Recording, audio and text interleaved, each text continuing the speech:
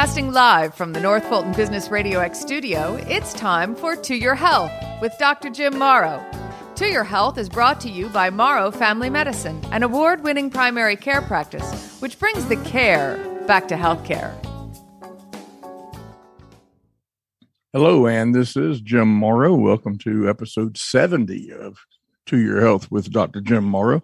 And the practice was Morrow Family Medicine, and now we are Village Medical. We're Village Medical in Cumming and Milton, Georgia. And there's also Village Medical practices really throughout the metro Atlanta area. We're in Arizona, Texas, Florida, Georgia, New Jersey. I'm not sure where all, but growing and very proud to be part of this growing national family practice where I do believe they are practicing medicine the way it's meant to be, really looking after people and being led by physicians. So if you're wondering what Village Medical is all about, if you're in the office, please ask, because we'd love to tell you all about it. I am here on this Wednesday afternoon in my very cluttered office studio. And as usual, my producer, John Ray, is in his very lavish, all leather and gold home office studio. John, how you doing? Hey, I'm doing great. You know, this is the one time it's okay to turn 70.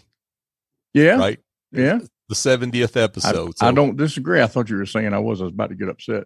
But no. Absolutely. 70 episodes. I think that's wonderful. I'm excited to have been able to think of 70 different things to talk about, although I think it's actually 68. We probably repeated a couple of them. It's been great, and people's response has been wonderful, and their response is one of the reasons that we're going to talk about what we're going to talk about today. Mm-hmm. But before we do, how's life? Great. I just want to shout you out. I mean, I'm a patient. I was just in your office a couple of weeks ago, and your staff does such a great job. So I'm just, and I was a patient long before we did this show. Right. So that's how we got to know each other. So folks, if you're looking for a great experience in your primary care doctor, I can give you a firsthand endorsement. Oh, I appreciate that very much. And I tell people all the time, if the experience here is not what you thought it should be, tell me. I'm easy to find. My email's on the business card. You can email me at toyourhealthmd@gmail.com. That's easy enough too. You can tweet me at toyourhealthmd or at toyourhealthmd.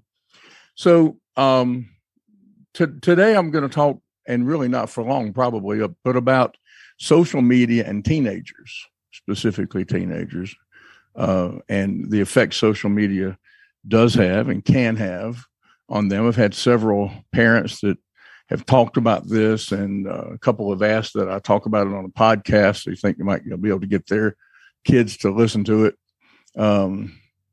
So I think it's a very important subject. I think it's very important to talk about this and keep it in the conversation, because if we don't, we could easily end up with a problem that's not necessary. The fact of the matter is that social media is a huge part of people's lives, and it's really an especially huge part of teenagers' lives. And a study in 2018 in the neighborhood of, I think, 750 people found that in the range 13 to 17, 45% of those kids are online almost constantly, and 97% of them use a social media platform. That's starting at age 13, using a social media platform 97% of the time, things like YouTube, Facebook, Instagram, Snapchat, and so forth. So all of this has to have an impact, and does have an impact on developing minds. There's no way it doesn't. And John, when you and I were growing up, we didn't have this kind of thing. We passed notes in class, and that's not the way it's done now. So social media allows teenagers to create an online identity. They can communicate with friends and others, and they can build social networks.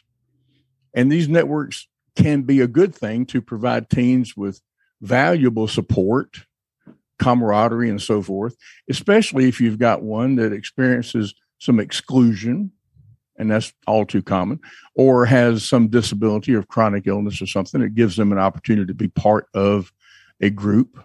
And I think that's a good thing. They also use social media for entertainment, clearly, and self-expression. be it verbal or art or whatever it might be. And the platforms, the different social media platforms, have the ability to expose teenagers to current events, which can be a great thing. Lets them interact across geographic boundaries. It doesn't matter where you are. You can still do that on social media with each other as if you're real time and can do it real time. And it can teach kids, teenagers, about other subjects like healthy behaviors. And so these are good things. And social media that's humorous or distracting or provides a meaningful connection to peers and others might even help teens avoid depression. So we're listening here to some of the benefits, some of the good things about teenagers and social media. But everything about social media and teenagers is not good news. And you already knew that, or I wouldn't be doing this podcast, right? So the social media can very negatively affect teenagers by distracting them. It can disrupt their sleep or interfere with their even attempts to go to sleep. Obviously, we know it can expose them to bullying, to rumors, to unrealistic views of other people's lives and what's going on in their life, and to peer pressure of various sorts. And these risks are typically related to how much social media time teenagers spend. They did a study in 2019 looking at 6,000, 7,000, 12 to 15-year-olds. And they found that those that spent more than 3 hours a day on social media might be at heightened risk for mental health problems. And when a study like this says might be, it means that they found that there was an increase, but they haven't been able to repeat the study yet to prove it. So you can rest assured that in a lot of cases, more time spent means more potential mental health problems.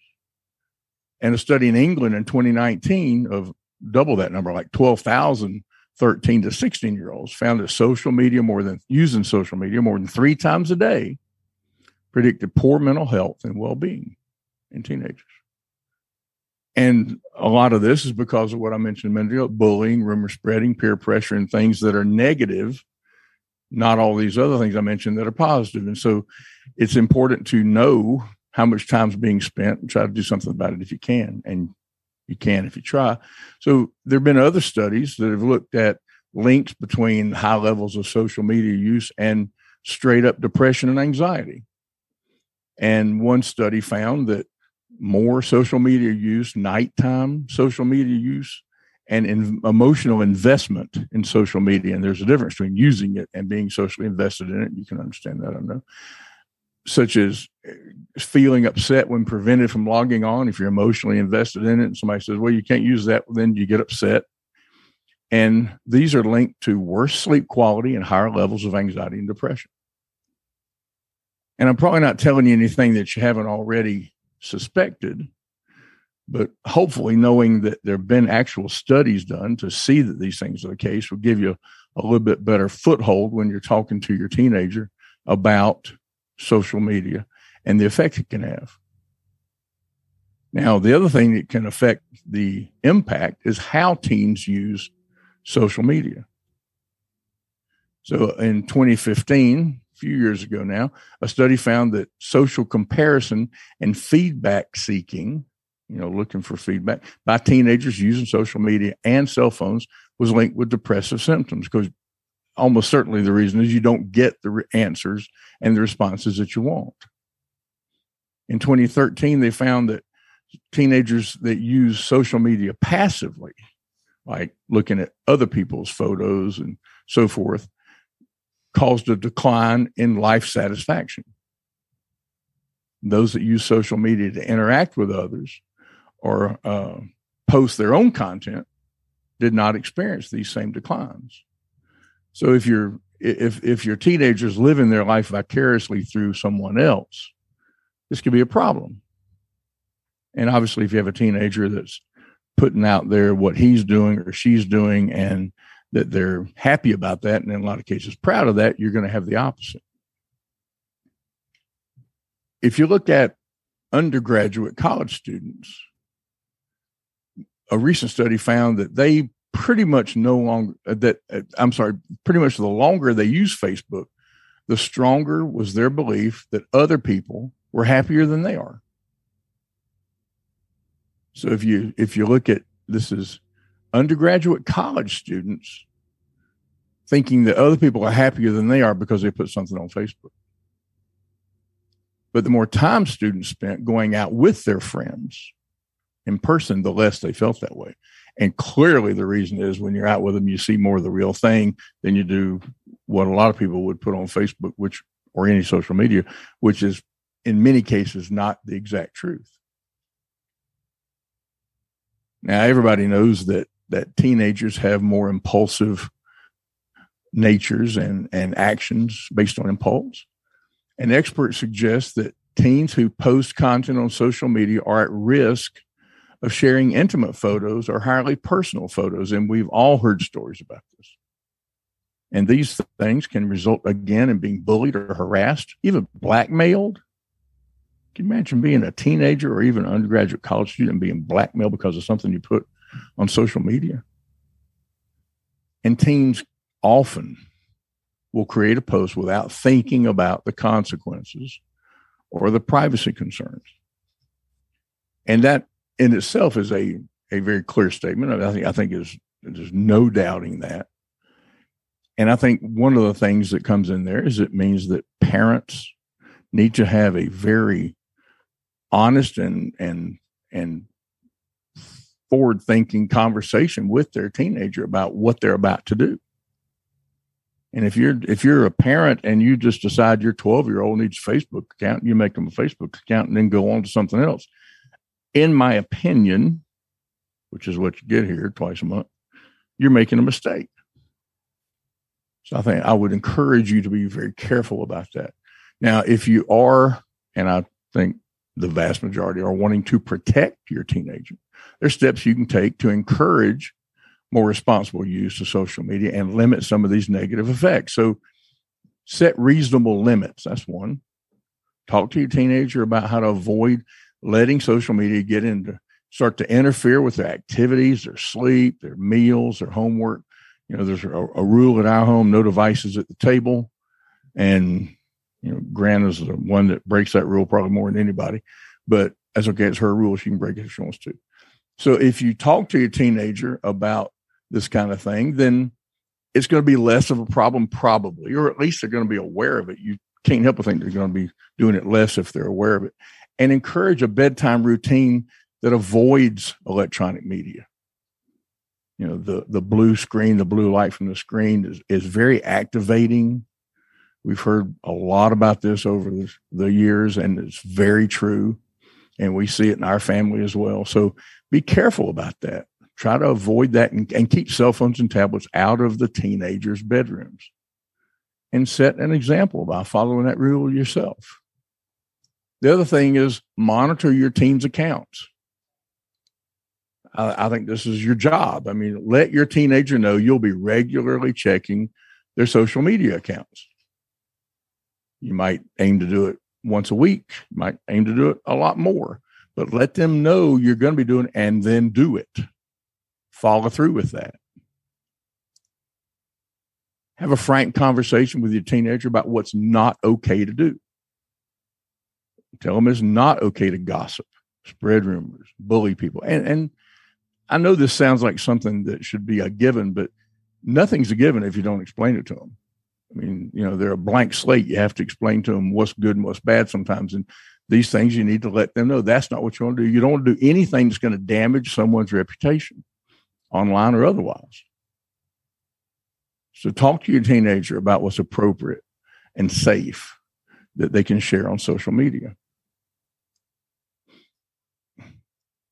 Encourage face-to-face contact with their friends instead of an electronic connection.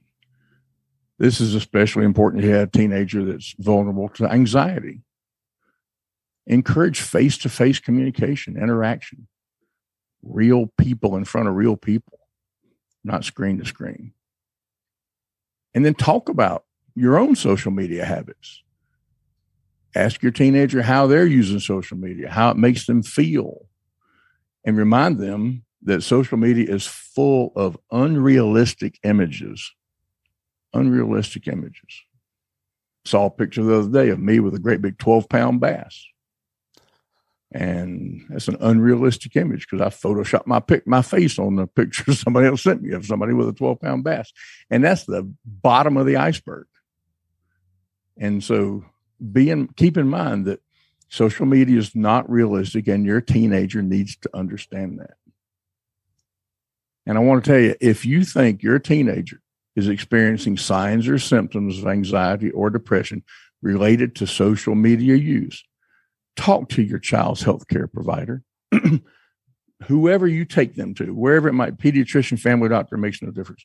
Talk to them in the presence of the teenager about social media use. You might even let the provider know before you come to the appointment that that's what you want to do. And I think it'd be a great idea to do that so they have a little heads up, but have that conversation. The more you have an open conversation about this, or frankly, anything probably, the less trouble you're going to have with that particular problem, the more enlightened your child will be, the more advanced they'll be in how they can handle situations, and the less likely they are to have these problems that we're talking about.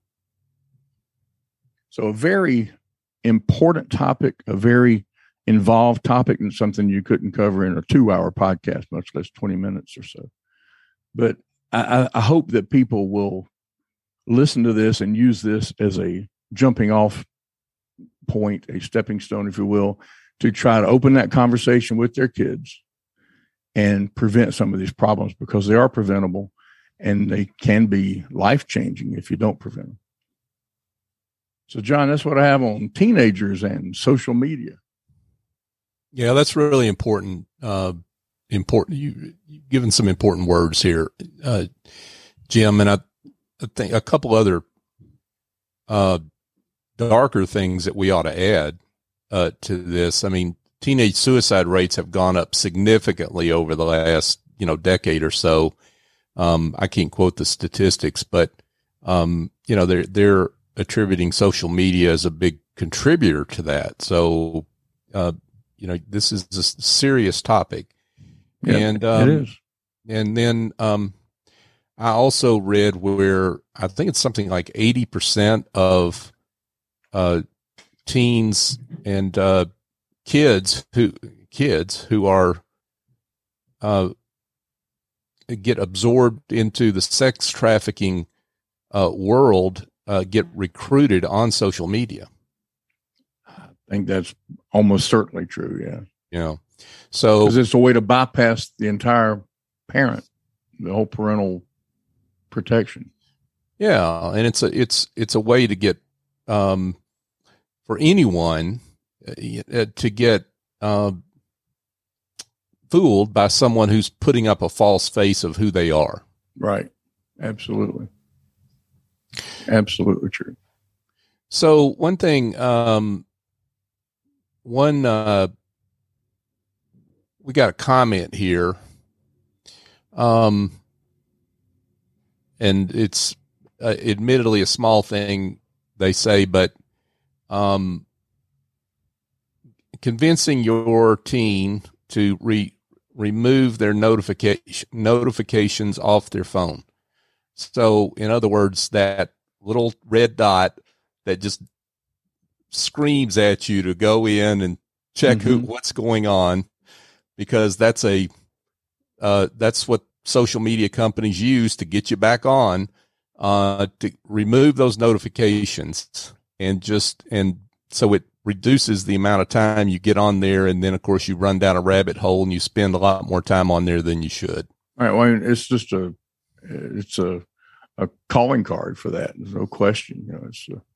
It's exactly that. It's a red light. And I totally agree. If you are a teenager, really, frankly, if you're anybody, and you see that, it draws you in. It absolutely does exactly what you said. And I think that's a great idea to do that. And it takes a parent who is in charge of their teenager's phone and social media to do that. And that's not all of them, unfortunately. So we need more parents to get involved like that. I think that's a great idea. I like that. And I can absolutely see where that would decrease the the number of times they would check it, and that's by definition going to decrease the amount of time they spend on it. Now, one of our live listeners has sent me a message and saying that you're the one that uses your phone at the dinner table, not her. Well, I can't imagine who that would have been. Yeah, I know, but I thought it was important to get that out. So I'll take that. I think that's probably accurate. Okay. And hey, we got one other question here that's not related to the topic at hand. What's that? It's related to what you said at the outset about Village Medical and all the locations around the country. So the question is, if I move away from Georgia to Florida or Texas or Arizona, some of these other locations, does that make it easier for me to find a provider who already has all my records? And it absolutely does.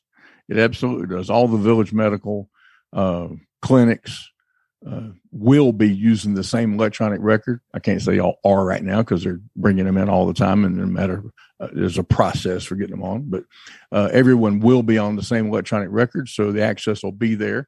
It's not that someone in Florida can see the record in Georgia, but someone in Florida can get the record in Georgia very, very easily without having to depend on some office down the street finding the time to do that, when there's no incentive whatsoever for them to send records because there's nothing in it for them. They've lost the patient moved.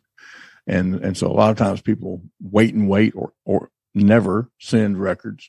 And in a case like this, it wouldn't be a problem. So yes, it absolutely would. Plus, if you are moving, it would give the patient some confidence that the people they've been seeing know these people, because I do know a lot of the people in these other states, and that you do know them, and you can say, hey, this is a good guy for you. Mm-hmm. So I think it's great. And Village, I'm certain, will be the player in practicing the highest quality of primary care that's available anywhere. And if I didn't believe that, I wouldn't be part of it. Sure. Well, and I guess extending the question or the comment there, if you're on vacation and you've got run into some sort of medical issue, that's another advantage of Village Medical System, right? Yeah, just having people, anywhere and everywhere in the country that are part of the same network will provide many opportunities and advantages. There's no doubt in my mind. Well, I think that's it from here. All right. Well, as usual, in a couple of weeks, for the second Tuesday in March, I guess it will be. I have no idea what I'm going to talk about, but we'll come up with something that I can promise you will be worth listening to, and hopefully you'll get some benefit from. So for now, that is To Your Health.